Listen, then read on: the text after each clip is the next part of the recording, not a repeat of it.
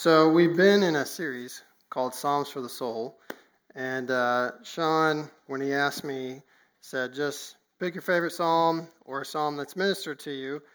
And sometimes when somebody does that, it can be paralyzing because, you have so many options open to you. But that was not the case this time. There's one psalm clearly the Lord has used in my heart more than any other over the last 3 years, 4 years, and it's Psalm 111. So we're going to be there today. Title of today's message is Encore, Encore, Encore, because we're going to see through this psalm how great and worthy of praise that God is. So I want to read it in its entirety. It's 10 verses, and then I'm going to pray, and then we'll get started. So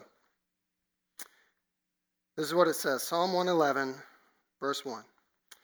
Praise the Lord. I will give thanks to the Lord with my whole heart in the company of the upright in the congregation. Great are the works of the Lord, studied by all who delight in them. Full of splendor and majesty is his work, and his righteousness endures forever.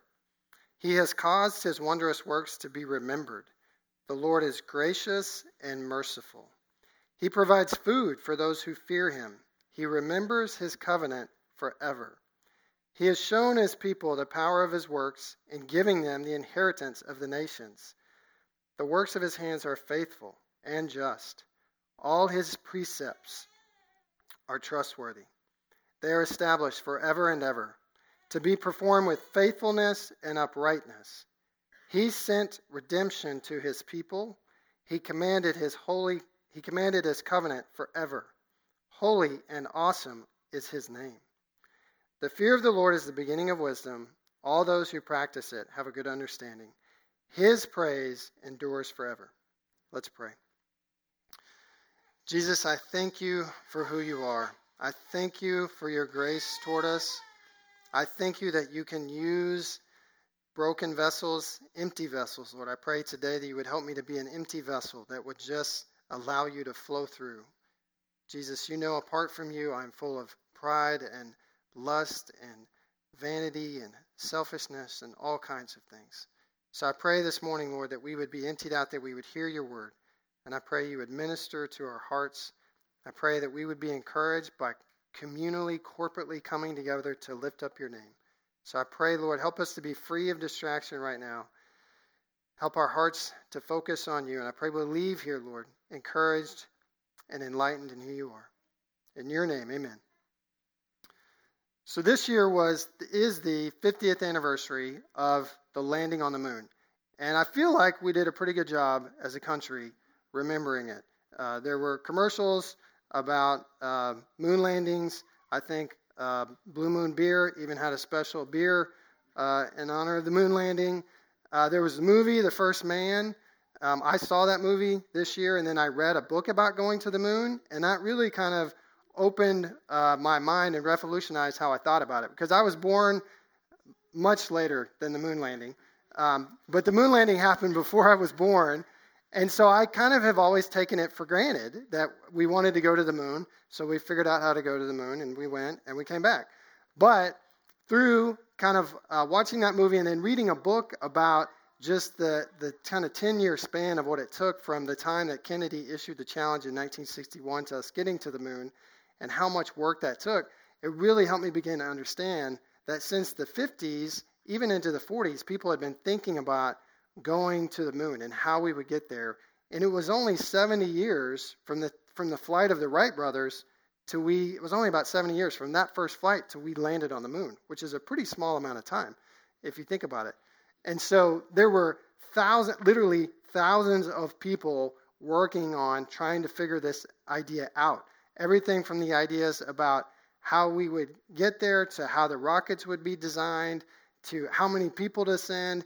Just billions and billions of dollars. And this is in the 60s. So $1 billion is still a lot of money, but it's a lot more money in the 60s than it is now. So all of this time and effort is being spent on how to get to the moon, because you have to get out of the Earth's gravity. They call it a gravity well. You have to get out of the Earth's gravity. You have to get into space. Then you have to go 250,000 miles to the moon. You have to separate one ship into two. land that ship on the moon, then that ship has to get out of the moon's gravity, which is 1/6 of ours, so it's still pretty significant.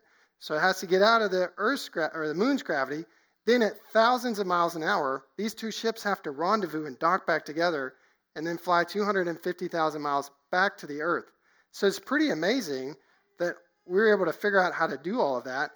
But as amazing as that was, all we did was land on it, and a couple guys spent 22 hours there, and then they left.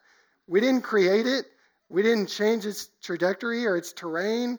We didn't decide what the climate of the moon was going to be. All of that was done by God. All we did was land there and then come back. And that took us from creation until 1969 to figure that out. And we're still probably 20 or 25 years away from going to Mars, they think. And all we'll do there is probably land and come back. We didn't create Mars. And if you look on NASA's website, they actually estimate now that there might be as many as 2 trillion galaxies. They used to think it was 200 billion, but because of some more inspection by the Hubble telescope, they say now it's 2 trillion. I don't even know if that number is real. I think they just throw that on us, and they know we would have no way to prove that it wasn't real, and so they just put out this big number. I'm sure it's more scientific than that, but I don't know how to argue with them and say it's 1 trillion and not 2 trillion. But this passage is going to remind us of God. If there are 2 trillion galaxies, God created that, and it talks about God looking at the universe, and it's the span of his hand. So we have this idea of how big things are and how small we are. And so as I was going through this psalm, I'm going to do this a little bit differently than I normally do. We are going to go verse by verse. But as I kept reading this psalm, there are really 5 themes that stood out to me. And as you see them kind of consistently. So I'm going to give you the themes. And then as we go to each verse, I'll remind you of the themes that are kind of in that verse. So the first one is that God endures forever, and his praise endures forever. And we see that in verses 1, 3, 5, 8, 9, and 10. So that's a big theme. We see that God is righteous, gracious, and merciful. We see that in verses 2, 3, 4, 7, and 8. And then we are to remember who God is, meditate on who God is, what he's done, and what he will do. We see that at 1, 2, 3, 4, 9, and 10. And then God's ways are just, or precepts. That's a word we don't use a lot, but his ways are just, meaning all he does is perfect and holy. We see that in 3, 7, and 8. And then God provides for his people, and he gives them a lasting inheritance. That's our ultimate hope. Verses 5, 6, and 9. So let's move to verse 1. And I'm going to read the verse. We'll talk about the theme and then the things that are in the theme. So the psalm begins, praise the Lord. So it starts with a declaration of praise. We'll see in verse 10, his praise endures forever. So it kind of bookends this psalm.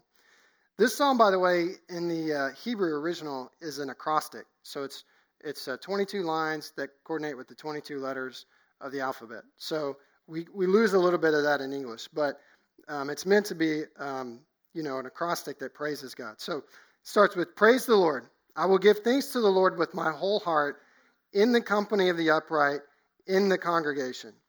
So immediately, the psalmist begins with this connection between wanting to praise God and wanting to do it corporately. So he says, praise the Lord, but he's not talking about just in private. He says, I will give thanks to the Lord with my whole heart in the company of the upright, in the congregation. Now, the word company there is a more intimate word, so it means a smaller, kind of close-knit group of the upright. The word congregation is meant to be used bigger. It's actually the word is similar to to the word used referring to the people of Israel in the desert in exile. So that kind of the whole nation. So there's kind of this smaller, more intimate. David wants to give praise, but then he also wants to do it, corporately and in a really big way. And if you've ever met anybody who's really passionate about something or really committed to something, then what flows out of them is praise. So I have 2 kids, 8 and 11. And when you have kids and you have other peers that have kids, you end up eventually being around other people's kids' grandparents, okay? And if you've ever been around other people's kids' grandparents, They will drone on and on and on about how amazing their grandkids are, how advanced they are. Robin and I joke that somehow not every adult is advanced, but every grandkid is advanced. Why? Because they love their grandkids, and everything their grandkids do is amazing to them. Or if you really love to read, or you know somebody who really loves to read, sometimes, they want to talk about their favorite book they're reading or their favorite author. I work with a guy who loves biking. He's the only guy I've ever known in my whole life who actually watches the Tour de France. And not only does he watch the Tour de France, all 23 or 20, I don't even know how many days it is, it's long. And he will give us updates at work that none of us care about. He will tell us what's happening in the stages and who won. Why does he do that? Because he loves biking. So when we love things, and we're devoted to things, the natural outpouring of our heart is to want to give praise. And this is what Hebrews reminds us of. In Hebrews 10:25, it talks about the benefit of coming together corporately. It says, and let us consider, 10:24 and 25, let us consider how to stir one another up to love and good works, not neglecting to meet together, as is the habit of some, but encouraging one another all the more as you see the day nearing. This is along the same lines of what David is saying here. He's saying, let us come together. Let us praise. Let us glorify God. He's worthy of it. And so let's do it together. We need to not only seek God individually, but we need to seek Him corporately, because there are going to be times where our own hearts, our own consciences lead us astray, and we need other people who are praising and in love with God to speak into us.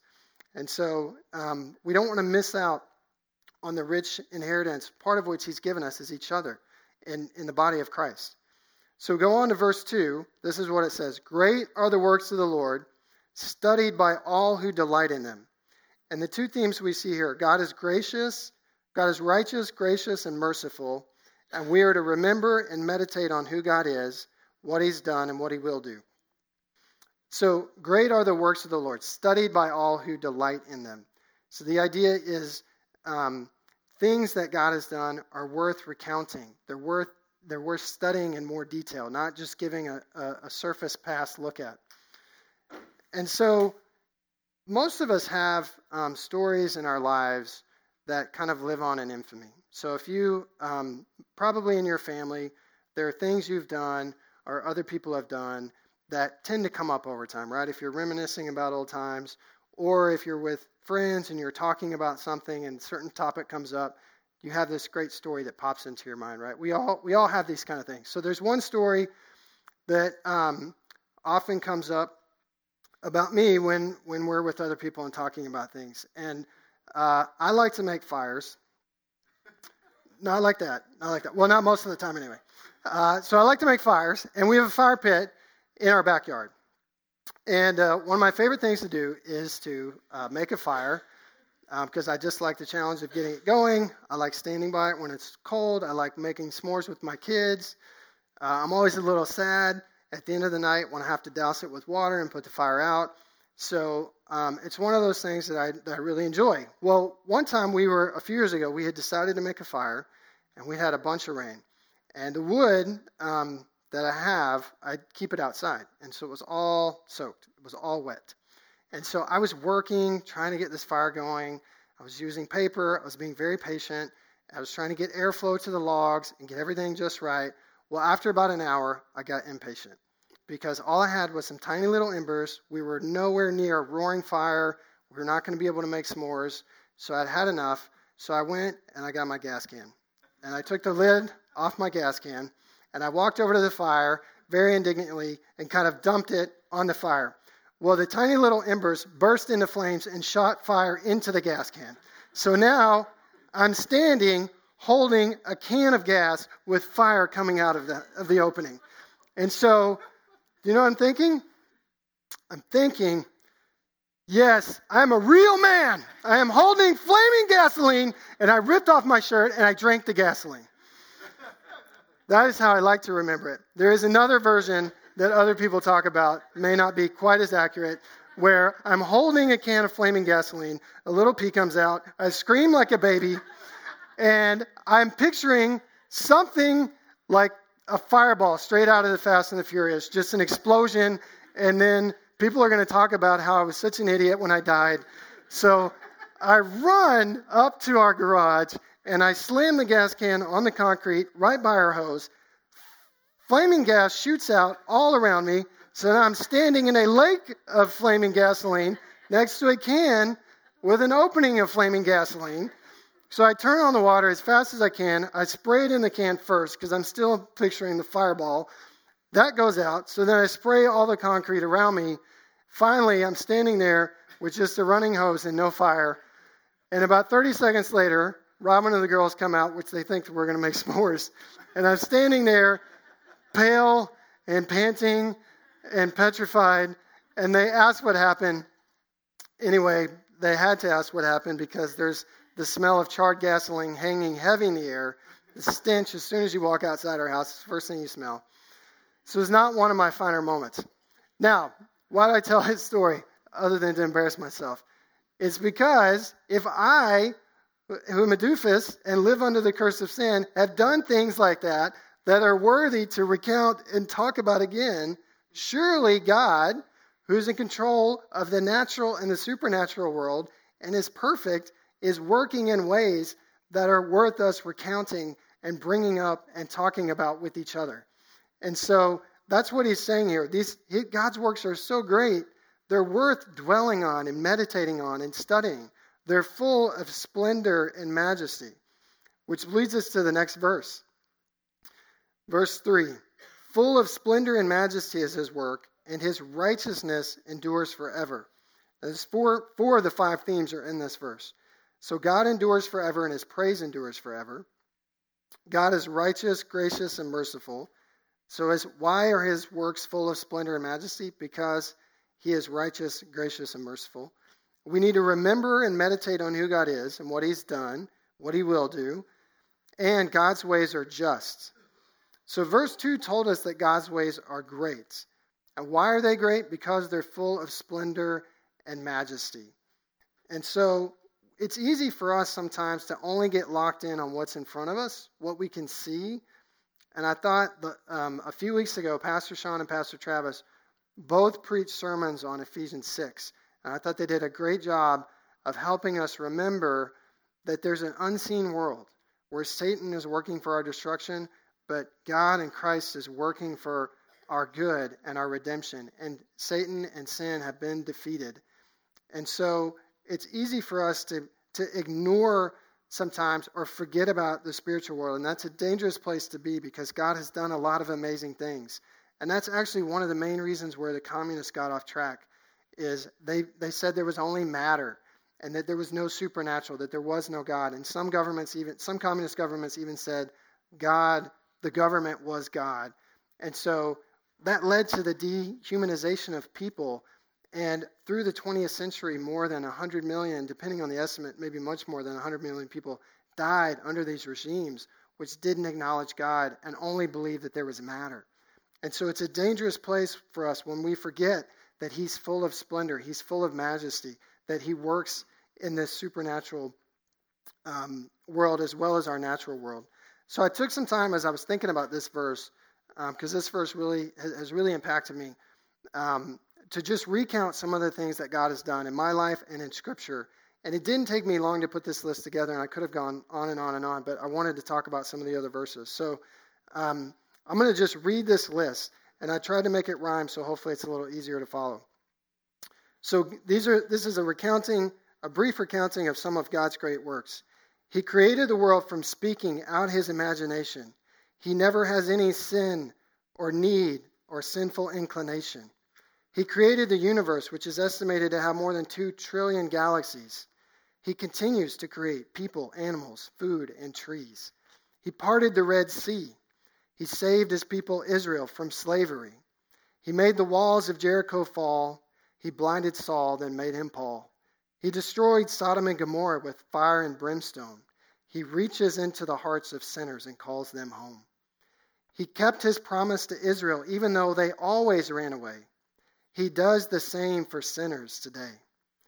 Even though we are prone to wander and leave the God we love, Jesus still came down from up above.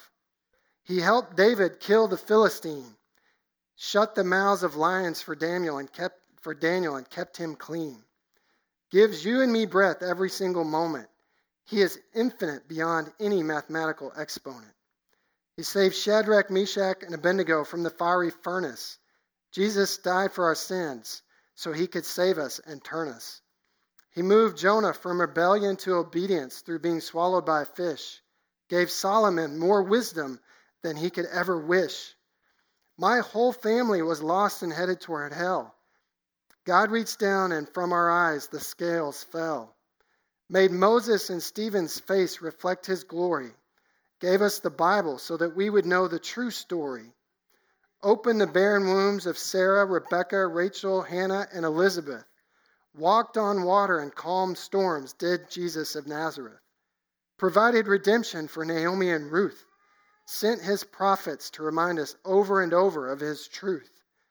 Healed countless blind, sick, lame, and the lady who constantly bled. He even raised people from the dead. Died a gruesome death for us on a cross to crush sin for eternity. When we believe in him, we are forever adopted into his family. Amen. Let's move on to verse 4. So verse 4, we know his works are full of splendor and majesty, and he's caused them to be remembered. He's caused his wondrous works to be remembered. The Lord is gracious and merciful. So there's a connection here. The two themes are God is righteous, gracious, and merciful. Explicitly says that. We're to remember and meditate on who God is, what he's done, and what he will do. That one shows up a lot. As you probably already noticed, we're only 4 verses in. So this shows that who God is and what God does are inseparable. So he's caused his wondrous works to be remembered. He's gracious and merciful. So God is not a God of contradiction. He's a God of perfect harmony. He cannot say he's holy and righteous and then act in a way that's contradictory to that. James tells us that it's impossible for God to lie. He can't be tempted by sin. And so we deserve awful destruction, yet God is gracious and merciful, and so he brings us in to his family. And in 1 Corinthians 11, 23 through 26, I'm not going to read it, but it reminds us that we need to proclaim his death until he comes back. So he's given us exactly what we need. Mercy, because we deserve to be eternally separated from him. We deserve his punishment, his wrath. But he's given us mercy. He takes that away. But then he doesn't leave us isolated. He gives us his grace. He gives us what we don't deserve, which is to be adopted into his family. And so that's exactly what we see displayed in the cross. As we move on to verse 5, I want to talk 5 and 6 together. So it says, he provides food for those who fear him. He remembers his covenant forever. He has shown his people the power of his works and giving them the inheritance of the nations. So the themes that we see in these 2 verses are that God endures forever and his praise endures forever, and God provides for his people and he gives them a lasting inheritance. So in verse 5 it says he provides food for those who fear him. He remembers his covenant forever. The point of what the psalmist is trying to say is God is going to provide for us. Now, he may not always provide at the level that we think is appropriate, but he's going to provide for us. And when our hearts are focused on things that are above, just as Jesus tells us in Matthew 6, when our hearts are focused on things that are above, then the things that are in front of us that want to vie for our attention and want to get us distracted and fully have our attention fully on God, they become secondary. So it's not unimportant that we have food or that we have shelter or that we have some of the things that we need. The point is, when we focus on those things, then we have an emptiness because we're missing what we're truly made for, which is God. And so in Matthew 6:19 through 21, Jesus is telling us we need to store up for ourselves treasures in heaven. And he's not condemning wealth, but what he is condemning is the pursuit of only treasures that are here and not focusing on the real eternal truth. And so I'm going to just read Matthew 6:25 through 33 because I think it helps illustrate when our hearts are in right alignment with God, then the things that we need don't consume us. And we're able to really put them in proper perspective. So this is what he says. This is Jesus talking. Therefore I tell you, Do not be anxious about your life, what you will eat, what you will drink, nor about your body, what you will put on. Is not life more important than food, and the body more important than clothing? Look at the birds of the air. They neither sow, nor reap, nor gather into barns, yet your heavenly Father feeds them. Are you not more valuable than they? And which of you, by being anxious, can add a single hour to his span of life? Why are you anxious about clothing? Consider the lilies of the field, how they grow.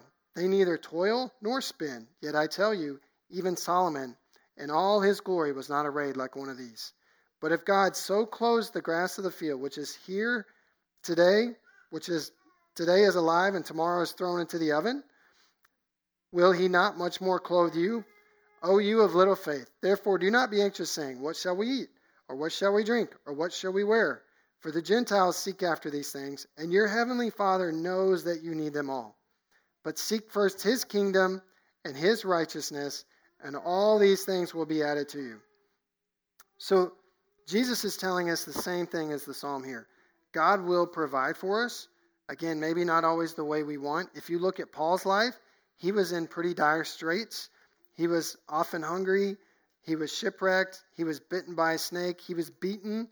It's not that he had this charmed life that nothing bad ever happened to him, but his heart was so fixated on God and on the eternal kingdom that those things were seen as light and momentary. And so that's what the psalmist is trying to do, is to get our eyes off of what is in front of us all the time and what can dominate our thoughts and our attitudes, so that we can have proper perspective with who God is, because that's who our hope is. So verse 7 and 8, I want to do those together as well. It says, the works of his hands are faithful and just. All his precepts are trustworthy. Precepts is not a word we use often. It's like his ways, or his maxims, or just, the guidelines by how God does things. So all his precepts are trustworthy. They are established forever and ever, to be performed with faithfulness and uprightness. So the three themes that are in this one is that God endures forever, and his praise endures forever. So we see that again. It says his precepts are established forever and ever. God is righteous, gracious, and merciful. So again, we see that with he's faithful, he's trustworthy, and his ways are just. So his ways are upright. If you look at the very end of 8, it talks about him being upright. So again, God is a God of perfect harmony. He's not a God of contradiction. So he can't say he's perfect and then act in a way that goes against that. It says he's trustworthy. And I think this is really helpful for us in our postmodern culture, because we want to exalt man or ourselves, women, above God. And the last 200 years have really benefited us in a lot of ways, because there's been huge advancements in technology, in science, in research. And so it's helped us in some ways understand more amazing about how God is and how creation works. And it can help make our hearts soar, but it can also lead us to the temptation to where we trust in ourselves. And we feel like we understand so much that we exalt our reasoning above God's. And so we have to be careful, because it's very common that we, in today's culture, want to challenge authority, want to question authority, and there are places for that. But it's also very common that if we can't make sense in our mind, then we either move God to being untrustworthy or unjust. And the scripture is telling us that God is infinite, and he is perfect, and he's immutable. Immutable means he cannot be changed. So his perfection is sealed for all time. His perfection can't be changed. We change. I've probably changed since I started preaching this sermon. We are fickle. We live under the curse of sin, and we're finite. We don't have infinite knowledge. So we should expect that there will be things that we see and we don't understand, and we wonder where God is, and we wonder what he's doing. And that's okay to go to God with those things, but what we shouldn't do is exalt ourselves above God. C.S. Lewis wrote a whole book called God in the Dock, which is really good, where he basically goes through, and this was, he died in the 60s, so, I don't know exactly when he wrote the book, but this was well before where we are now. Kind of all of the arguments of how people drag God in and then accuse him of being unfaithful or unrighteous or untrustworthy. And so we've got to be careful. This is telling us here that all his precepts are trustworthy, and he does everything with faithfulness and uprightness. And so when we have those moments where we're tempted to call God into question and to accuse him, we need to humbly come and submit that we don't know everything and ask him to instruct us. So verse 9, he sent redemption to his people. This whole psalm is dripping of Jesus, but this is probably where it's most glaring. He sent redemption to his people. He has commanded his covenant forever. Holy and awesome are his name.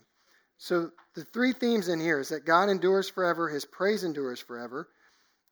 We need to remember and meditate on who God is, and what he's done and what he will do. And God provides for his people and gives them a lasting inheritance. So this points to Jesus. God is a redeeming God. All people, no matter ethnicity, gender, age, place in the world, all people need redemption. We all fall short of who God is. This was the whole point of why he even chose Israel. And he tells Abraham right in the beginning, I'm picking you, I'm going to make you a nation so that all people may know who I am and may experience redemption. This was his ultimate plan from the very beginning with them. And so no matter your circumstances, no matter my circumstances, in the end, we all need redemption. We all need to be able to make peace with God. And he's telling us, we see that, he's telling us he's going to do it, and then we see him do it in the New Testament with the fulfillment of Jesus coming and crushing sin. Now, the very end of this verse, it says, holy and awesome is his name. And holy means he is set apart. He's different from us. That's why he's able to redeem us. If he were like us, the plan would fail, just like any of our plans would fail. Awesome, unfortunately, I feel like it loses a little bit of its meaning in the English language. It probably didn't 50 years ago, but awesome is kind of overused now, and a lot of times it's associated with cheesiness. So when you hear the word awesome, it probably doesn't land on you the way that it should.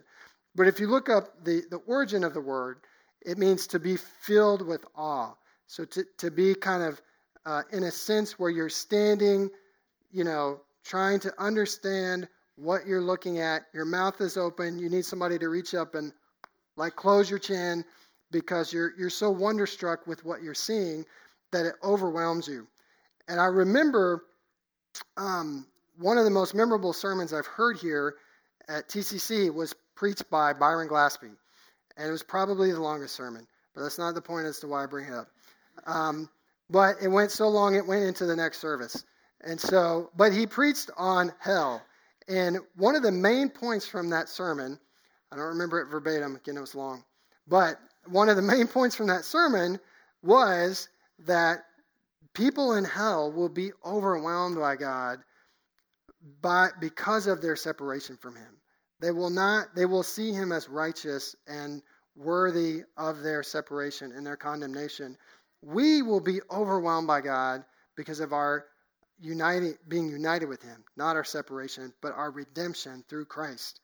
And so that's always stuck with me, that God's glory is so glorious that whether we're adopted into his family or separated from him, that his glory is going to overwhelm us all. It's just a matter of how is it going to overwhelm us, because of separation or because of redemption. And so when we really begin to understand that, it helps our hearts. But it's like learning a foreign language. It's not what our natural hearts are bent to, as to want to understand how kind of wondrous and awesome God is. So we have to immerse ourselves. That's why it's so important for us to rehearse and practice the gospel so that we don't forget all that God's done for us. All right, let's close with verse 10. It says, "The fear of the Lord is the beginning of wisdom. All who practice it have a good understanding, and his praise endures forever." So the two themes here, God endures forever and his praise endures forever. It says it at the very end. And we need to remember who God is, meditate on who God is, what he's done, and what he will do. Now, this fear of the Lord is the beginning of wisdom. If that sounds familiar, if you've read the Bible much, that phrase will sound familiar because it comes up in many books, especially in the Old Testament.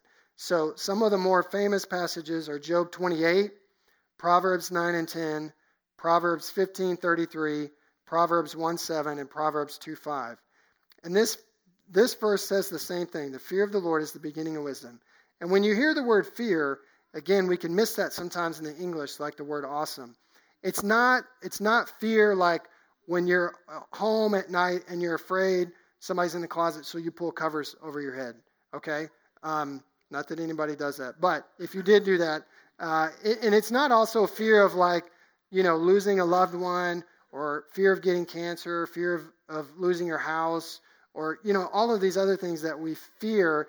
It's fear that is related to, again, kind of the sense of awe, that you see God and you're overwhelmed by who he is. You're kind of in this amazement that he's so holy and he's so different from you. And it sparks something inside of you. So one of the things that we like to do when we go on vacation is go hiking. Now, we're not survivalists. We're hiking on trails that are usually well marked. Sometimes even with that, we still get lost. But with most trails that we've been on, when you go hiking in the mountains, there's a point in time in the trail where you kind of get to an opening and you can see a really amazing view, right? So maybe you can see mountains, or you can see a river and trees, or sometimes a combination of that.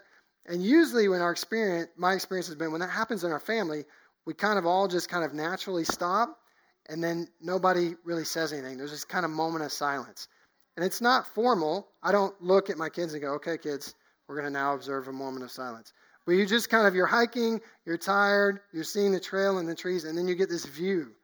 And it's, mountains that are, one on top of the other with trees and other just kind of beauty, and you just stop. And your soul just kind of stops and becomes peaceful, and you just kind of need a moment to internalize that beauty. And that's the same thing here, that when we have fear of the Lord, it's this kind of just needing to gaze at who he is and just internalize his beauty and let it transform us. That's one of the most amazing things about the gospel and our faith, is you don't have to, like other faiths, do and earn your way to God. The way you get to God is just by faith in who he is and gazing at his beauty and letting that change and transform your soul.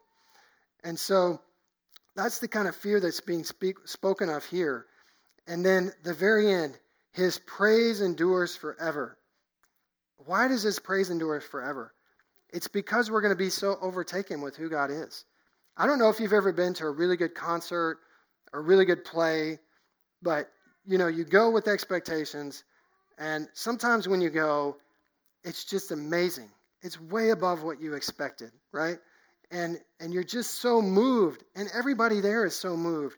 And so when it's over, what happens? I can tell you, I know what happens if you've had an experience like that. Everybody stands up, everybody begins to clap, everybody begins to yell, and you do it for a long time. And maybe you even yell for an encore, for them, to come back out on stage and do more. Why does that happen? It's because you've been so moved by the beauty of the performance that you've seen, that you have to have an outlet for that. And so, that's only happened probably a handful of times in my life. If it's happened to you, it may have happened for 5 minutes or 10 minutes or even 15 minutes, which is a long time to just stand and yell and clap and cheer. But why do you do that? Because you've been so moved and you don't want the night to end. It's been such a good experience. You want it to keep going, and you want to kind of all communally share in this experience together. But at some point, it does end. It always ends. But it won't forever. That's what this is telling us. His praise will endure forever. And sometimes we have sadness when a special night ends, but we're going to have this deep, fulfilling in our souls, and we won't be able to stop it. We're going to finally see God for who he is, and we're going to be moved by it for eternity and just want to give him praise and be satisfied. Let's pray.